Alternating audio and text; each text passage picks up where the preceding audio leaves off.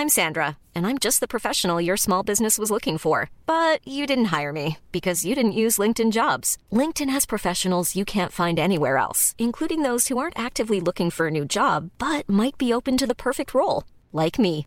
In a given month, over 70% of LinkedIn users don't visit other leading job sites. So if you're not looking on LinkedIn, you'll miss out on great candidates like Sandra. Start hiring professionals like a professional. Post your free job on linkedin.com/people today.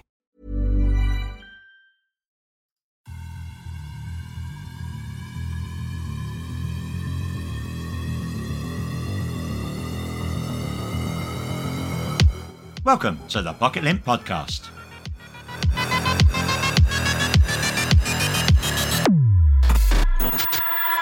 Coming up on this episode of the Pocket Lint Podcast, I talk with the director of forthcoming PSVR2 game VRS about it and the future of virtual reality in general.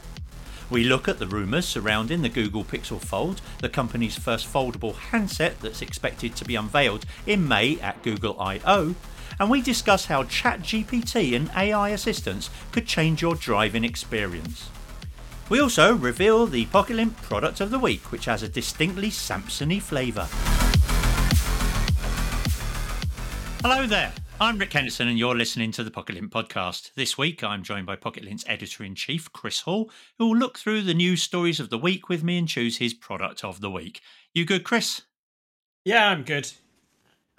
It's going to be a short bit of chat from us because we've got quite a long interview to get into. So now on with the top tech news. While Samsung has been in the news a lot this week with its launch of new phones in the mid-range Galaxy A series, Google has also been stealing headlines with a handset or two that have been heavily rumoured in recent times. The Google Pixel 7a keeps popping up in leaked images and hands-ons, but it's the fabled Google Pixel Fold that's debatably getting the most attention. It has allegedly appeared in retailers' databases and tipped for a June release, soon after the unveiling at Google I/O in May. So, Chris, do you think that's likely after all this time? And is now the right time for Google to bring its own foldable to the market? Well, it definitely seems to be the year of foldables. Lots of people are getting into them, and Google has been preparing for this for some time. The rumours go back, about as far as I can remember. So it's no surprise at all that Pixel Fold is actually going to happen. Google I/O would be a great place to show it off. It's been a while since they've actually launched anything from a hardware side there. So I think it's the right time. It would be exciting, and there's plenty of competition in the marketplace already. So this isn't a new area. It's really Google joining in the fun. I mean, the foldable market has actually expanded quite dramatically in recent times, thanks to lots of Chinese manufacturers getting in on the action, hasn't it?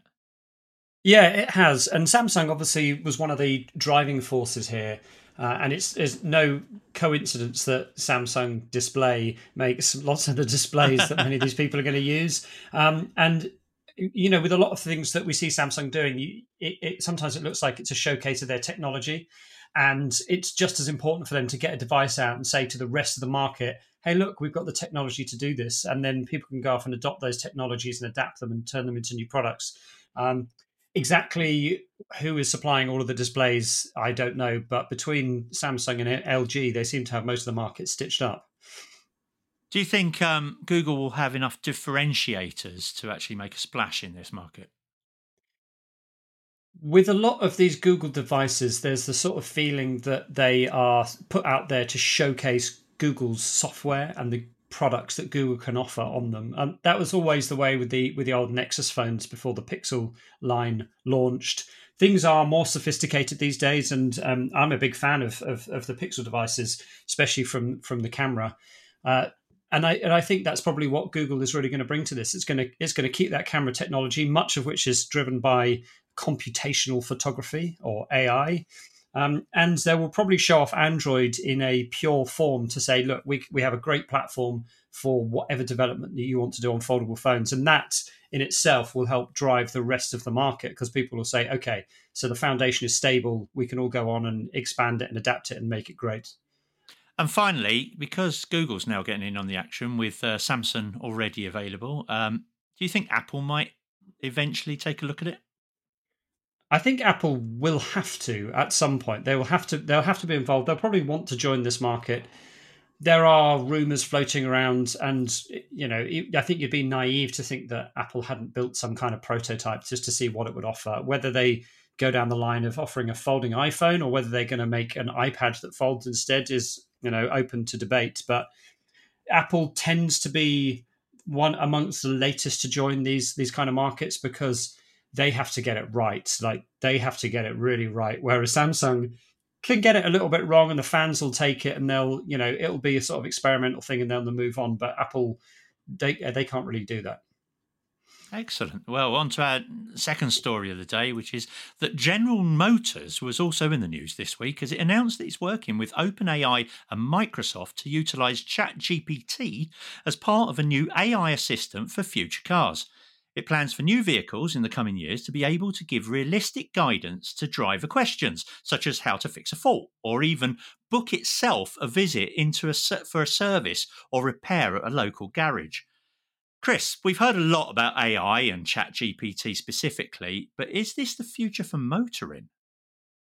It's an interesting take, yes. The thing about cars is that they spend a lot of time, or car manufacturers, they spend a lot of time developing these systems in the cars, and so many of them are so incredibly bad. Unfortunately, we've really seen them get outpaced by the sort of voice assistants that you get from Amazon and from Google and even Apple's own Siri, that are much more sophisticated in what they'll do. But moving on to somebody else's model gives these manufacturers a chance to do away with a lot of the development work they may have had to do to provide something that's much more intelligent. And I imagine that in this situation, they can feed the manual to the machine learning algorithm, and it will be able to then decipher from what you say where it would fit into the manual. Be quite funny though if it has some of the properties of ChatGPT currently has, where it just gets aggressive if you if you keep asking it extra questions. Yeah. I mean, some of this stuff is slightly unpredictable at the moment, but at the same time, we're seeing some amazing things come out of it. And while there's a huge debate around how much AI should be involved in parts of our lives, anything that can give you a better experience is going to be appreciated. It definitely needs to be kept under control. Otherwise, you'll find yourself being directed to somewhere you don't want to go. I think the other thing that was quite interesting, and this came from Mercedes Benz, is that car manufacturers seem to be wanting to pull away from reliance on the smartphone and services like Apple CarPlay and Android Auto, and have their own systems and own ecosystems. They want to own that market themselves. Is this something we can expect in the nearish future? Definitely. And this is we're going full circle here from car manufacturers developing their own systems to then using somebody else to then realizing that they're basically giving data to other people. And so a lot of this is about who owns data and who has the rights to that data. And that's especially true for a company like BMW, who came forward and said, we don't want to be giving all of our customers' data to somebody else. So the way that you use your car, they don't want to share that with Google, even if Google is involved in developing their in-car system. So protecting the data and protecting customers' privacy as well is a big part of this process. So yeah, you can expect to see a lot of car manufacturers saying, actually, we may have been a bit liberal. Let's try and take some more of this stuff in-house again. And lastly, do you think that paywalls and subscriptions are also part of that? Unfortunately, they seem to be. We saw this the first time that I really encountered this was with Tesla, um, where you could buy a car and then pay an extra fee to suddenly have more power. And it's like, well, the car has all of that in it already. So you're just making one car and then locking off the features, which is very different to, the old way of doing things where you would order a car and it would be built to spec. Now it just seems that the car is built and then you get access to whatever you're digitally subscribed to. If it's a cheaper way of manufacturing and makes it easier, then I suspect that there will be more of these kind of digital subscriptions. And that might mean that, you can buy your car and not pay for the heated seats. And then when it sells on the secondhand market, the next person can say, I want my heated seats, and then just go and subscribe to those. Excellent. Well, that was the news. Now it's on to our interview, and earlier I had a great chat with the director of forthcoming PSVR2 game CS Smash VRS, Jörg Tittel. As well as talk about the game itself, we discussed the tech opportunities afforded by PlayStation's new headset and virtual reality in general, including its position now and how it can become even more mainstream in the future. Hope you enjoy the conversation as much as I did recording it. So, Jörg, why reimagine Cosmic Smash, and why does it make for a good VR game? Well, I always thought of Sega as a VR company. I've and maybe I'm a lunatic, but I've been completely immersed in their games ever since I sat down in an Outrun cabinet in 1986 at a fun fair in Brussels, and it was, yeah, I mean, I was essentially sitting inside a VR headset. I mean, you're moving about, the sound is coming from all directions, you're being thrown about even more than the VR does now. And it felt transportive. I felt like I was traveling somewhere, and that feeling has never left me. I've always wanted to sort of reach for that and try to bring that to people. And I've been doing it in theater, I've been doing it in film, etc. But I've sort of, like, if I were to psychoanalyze myself, I think I'd understand. I think that was my happy place, and that is my happy place. And so that in 1993, Sega announced a VR headset, the Sega VR headset at CES. And it was going to cost $200, and it was going to be powered or maybe underpowered by the Genesis or the Mega Drive. And and if you look at pictures of that thing, maybe you can put it in the show notes, but that Sega VR headset, like if you were to release it today, people would still think it looks awesome. I mean, it was completely ahead of its time. It had that little sort of turn wheel thing to fasten it to your head and all that stuff. It was incredible. And then sadly, I mean, probably some kid in America vomited, and then Sega of America got afraid probably that they would, like get lawsuits or something. And so they didn't release it in the end. But again, when you look at virtual racing, VR was flashing up because there was going to be one of the launch titles for it, right? And you look at all that history, and then when the Dreamcast came out, which is also way ahead of its time, it took us online. It popularized online gameplay on consoles. It did all sorts of stuff that other companies were playing catch up with. Sadly, the Dreamcast didn't live long. But when Cosmic Smash was announced in Japan in Famitsu magazine, actually, and I saw that screenshot, I was like, wow, I want to be inside that world. This is Sega to me. It means Sega to me. And so back in 2001, I already wanted to see this in VR because I always wanted Sega to do VR.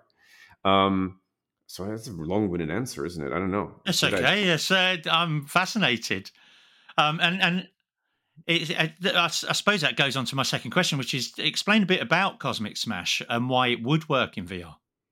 Well, so the original Cosmic Smash was essentially Pong meets Breakout in 3D, with a third-person character that you controlled with either your analog stick or indeed an arcade cabinet, which I have in the back there. And it was amazing. But the one thing that made it special as well was not just the gameplay, which is sort of video game in its purest form, super arcadey, super immediate, but with a lot of complexity to it, lots of special moves and trick smashes and other stuff. But it was incredibly stylish. So everything was reduced down to its essence. It was a sort of graphic design driven game. And there have been very few of those that have really truly nailed it over the years. Of course, Wipeout is an example. Rez is very much an example. Yeah. I would say, Ridge Racer Type 4 is another great example, especially in the menus. I mean, the graphic design for that was absolutely stunning and still to this day, pretty much unparalleled. So it still looks great to this day. So Cosmic Smash looks timeless, and as indeed does Res, which is why it is a launch title on PSVR2, and actually pretty much, as far as I'm concerned, blows all the other titles out of the water still, because it's incredibly stylish and incredibly smartly designed. And so with Sea Smash, we wanted to take that even further and really physicalize graphic design. Really made you feel, as a sort of palate cleanser to all of the noise out there, to really make something that feels essential and feels hopefully timeless and feels like a space that you want to be inside of, away from all of the troubles of the day to day, and just feel really good inside your body and inside space and time with incredible music. And so that was the plan. That's what we're doing. It's also a multiplayer game, which is quite rare for VR. Do you think that we'll see other VR multiplayer experiences? Does VR multiplayer really work on a grander scale? Well, I mean, our scale is actually very personal because it's one-on-one. So we are not we don't need to populate rooms with masses of players. There have actually been a few examples of the last few weeks, actually, on Quest of especially of games, multiplayer games that were even funded by Meta shutting down their servers, which is very sad. But at the same time, we didn't set out to make a entirely multiplayer focused game, but at the same time we wanted to make the multiplayer meaningful and personal and truly social, and that's something that is missing a lot. I mean, in general in multiplayer games, especially in this world where we're all being pitted against each other all the time in this sort of competitive, sort of ultimately quite unpleasant way. We wanted to make a game that makes you feel good and feels like you're actually hanging out with someone, as opposed to trying to kick each other's ass and outrank each other. And so it's a unique feel. It's because that's, I mean, I play squash in real life as well, and I love that sport because I hate doing sport, like, because it just feels like work. And yeah, so maybe we want to take the work out of the workout. That sounds cool. No, but I just, it was, squash is cool because you're shoulder to shoulder with someone. Yeah, you're competing technically, but you're having a blast. You're having an absolute laugh with each other, and you can have a conversation, which you can't do in tennis, for instance, where you're sort of grunting and groaning at each other from like 20 meters away. So it's just really, really, it makes online to me feel meaningful and meeting someone online. And also we'll also have audio activated in the full game, so we can actually really have a chat with people, etc. So while doing it, and the music, which is dynamic, is also adding an incredible element to it, because like we did a media event a couple of weeks ago in London, and people were playing it against each other and dancing at the same time, which was an unexpected thing to see. But but people felt so comfortable within it. And maybe also because you've got the VR headset on, you don't feel judged, bizarrely. And so people are, even though they were all in public, they forgot themselves in this entirely. And it was such a joy to watch. It felt like a party. So it's not a party game, but hopefully you'll feel like you're at the best party in space when you're playing it. Does it help that it's on PSVR2 and therefore PlayStation 5, so that the player has a better mentality of online play than, say, MetaQuest or one of the other headsets, which may be picked up by a more casual gamer? Possibly, yeah. I mean, I don't know. I mean, I've never gravitated towards online games very much, because I never know who I'm going to come across, and I feel like I might just get attacked by a 12-year-old and in Minnesota or something, calling me names. Um, so I think, I mean, PlayStation has, hopefully, and I think also the VR audience on PlayStation, for that matter, I think will have quite a, I think they're nice people. Like so far I've had a really amazing response on Twitter and other socials and stuff to the game from PSVR2 owners. So it's a really positive community. But I also have to say that on Quest, I've because I think it's such a personal device, a VR headset. It's not this sort of alienating sort of screen separation. It's like it's you're inside of it. It's you feel like it's one with you.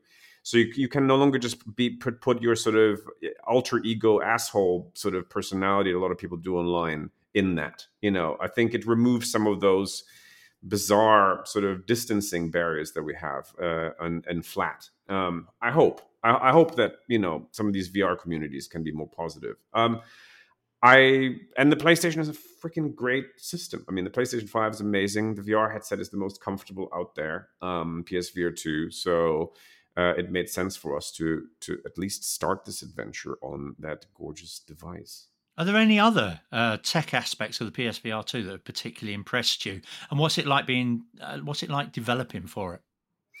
I mean, first of all, it's incredibly powerful, of course, and our game is not graphically intense compared to some that are trying to go for realism. But you'll see that it's butter smooth, and it's a butter smooth game, and that's important to us because because your whole body is inside the game as well. So it's I mean, you have hands, not just floaty hands, but you have a whole body. And to do that also online with another player is quite the challenge, and it's incredible what Wolf and Wood have pulled off with the network code, etc. I don't know. It's just so crisp, and it just feels so good to be in something so crisp. I mean, when we projected the footage from the game on a big screen on a massive sort of 4K projector, several at our sort of media event the other day, it looked so good, and it just looked like it was a freaking piece of art on screen every time, like a piece of graphic design art. Every single frame looked awesome. It feels natural, even though it is such an artificial world that we're building. It feels like you're really one with it, and you don't have any of that screen. What is it called? The screen blah effect thing that people talk about. Like you don't see pixels or any of that kind of stuff. Yeah. It's and then you've got all the added things such as haptics and vibrations and all sorts of other cool stuff that will be taken advantage of more and more. We have a demo coming out next week, which will give you a bit of a tease of what's in there. But the full game, whose release we'll announce next week as well. We'll announce the actual release date on the 23rd of March. There's so much cool stuff that we're taking advantage of in there. And the audio is also amazing. Like it's great for 3D sound and all that stuff. I mean, these are all subtle things, but once you put it on, you just feel one with it, and they've pulled it off. PlayStation, yeah. I mean, you mentioned the Sega prototype headset before, and also around that same time, roughly, I think it was, we had W Industries with VR and a few other examples, and we've had quite a lot of almost moments over the years with PSVR2 and PlayStation's continued commitment to the technology. Do you think we're finally at a pivotal moment? Do you think we're finally about to break through? I actually feel that we broke through with PlayStation VR1, and I think they broke through with Quest 2. I mean, Quest 2 has sold as many units as Xbox Series X and S. So the fact that a lot of them are gathering dust because there's not enough games that pull people back to them, whereas you can at least use your Xbox for Netflix. Is Netflix box is another thing, but it is. I think VR is it's definitely already. It's not just on the map, and it has certainly arrived. Right. The thing that is strange in today's world is that we are all without unknowingly sort of acting as PR people for big tech hardware companies. So we're just going like, oh, it's not mainstream, it's not working out. It's like, it's 20 million units. Like, how many things do you need to sell before it's considered a success? Like, does everything have to be an iPhone? Like, I don't know. I don't think so. Like, I'm maybe VR right now is more of a sort of slightly more luxury car. Maybe it's not a Golf yet, right? But it is popular, and developers are living off of it. So I'd rather be a must-have, must-own game on a smaller, set of devices, where people are looking for something that's really truly new and truly innovative and truly beautiful and truly creative, most importantly, then sort of get lost in a sea of sort of endless thumbnails and Steam. Speaking about big tech, do you think that the likes of Apple and that need to come into the market for their own benefit rather than anything else? As you say, it's only going to grow from here. Well, I mean, they're about to enter the market at Apple with their sort of AR device, whatever that's going to be. I hear it's going to use hand tracking as its sort of main feature and all that stuff. And of course, like it's unavoidable that we will all, get more and more physical within these digital realities, because we're already essentially living within digital reality anyway, right? I mean, where you watch people, they can't even cross the road without looking at their freaking Google Map anymore. It's absurd. But so I think they're all entering it. It's just like they're just waiting for the right moment for it to be not feel clunky and not feel too techy and not feel too specialized. And then that's been the sort of thing that's been holding VR back a little bit. That it feels like it's felt like work to actually set it up, and then of course Quest removed a lot of these barriers, and then the pandemic helped with that because people were stuck at home and it's like, I'd rather be inside Beat Saber or whatever than look at ambulances and police curfews and whatever. And so I think they're all going to be entering it, but some of them are waiting to see what sticks and what the norms are because they don't want to take risks, and that's fine. But immersive narrative and interactive and emotional spaces are definitely the future of everything. So it's a matter of time. Just a good time to be in at the ground level.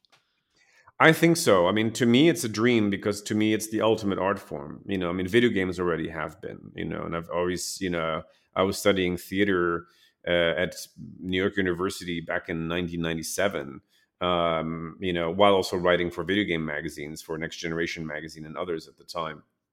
And to me, it felt so natural to have these two worlds combined, to be in immersive physical spaces on stage and at the same time, then dive into them in video games. And I knew that, I was saying it back then to everyone, and people thought I was a nutcase. But I was saying, this one day I will bring it all together. That was always my goal. And so I'm happy to be part of this group of people. I mean, Ryan Bousfield, the creative director of Wolf and Wood, is one of the true sort of current generation VR pioneers.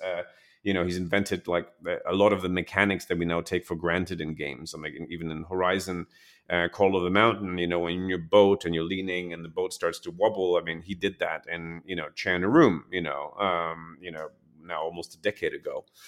And people go like, oh, wow, that's so immersive. It's like, yeah, it's but he's a few steps ahead, and so even in The Last Worker we have full body IK. I mean, you have your elbows and your hands and everything are beautifully articulated, and now in Sea Smash we're taking it even further, and so your whole body inside of it. And I just cannot wait for us to also then integrate things such as AI and such as sort of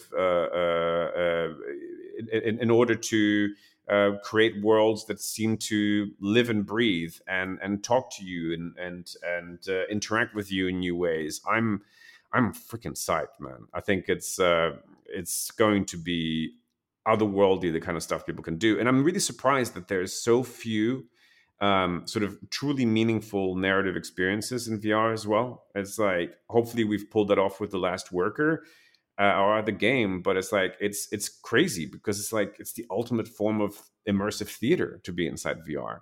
And for that to then also become interactive is even more thrilling, and for it to have real gameplay elements, like actual proper, not just a walking simulator but a proper game, to be inside narrative spaces like that and have a character talk to you and to see yourself as another character within that. It's freaking awesome. It's amazing. It's magical. So yeah, I love this space very much. And finally, now it's time to reveal this week's Pocket Lint product of the week. And considering Samsung launched a couple of phones this week, it's more than likely it's going to be one of them. But which one?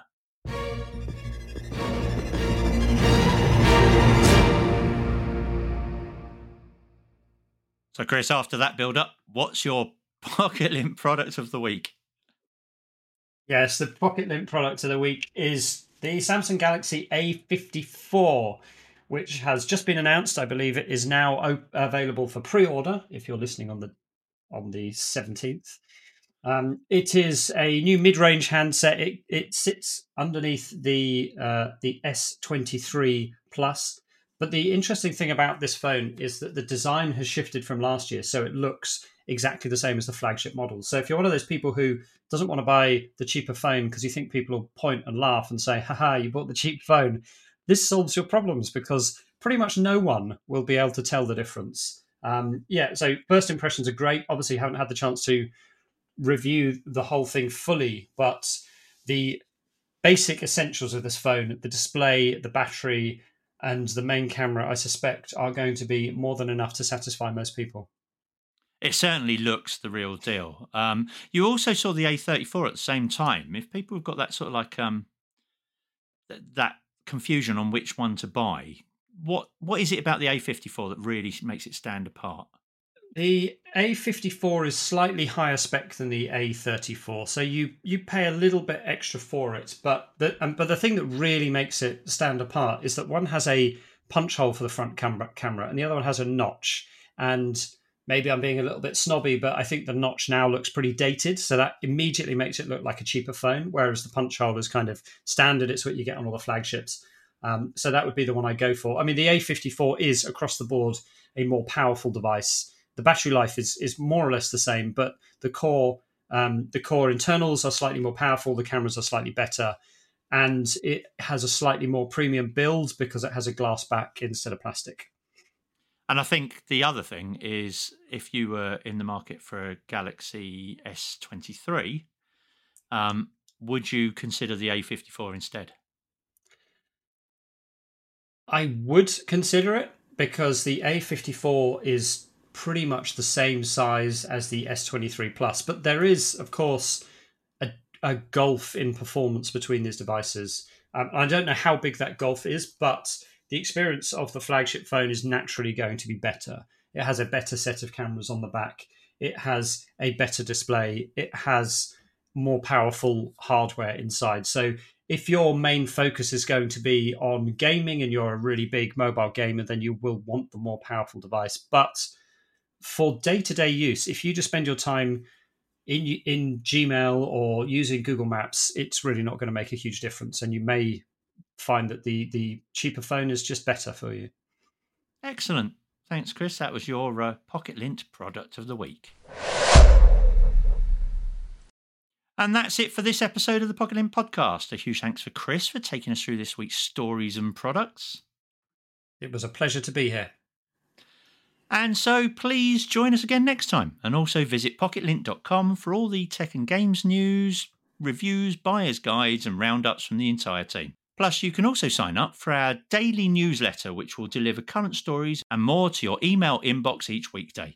Until then, please give us your feedback on the Pocket Lint socials or podcast platform of your choice. I've been Rick Henderson. Toodle pip.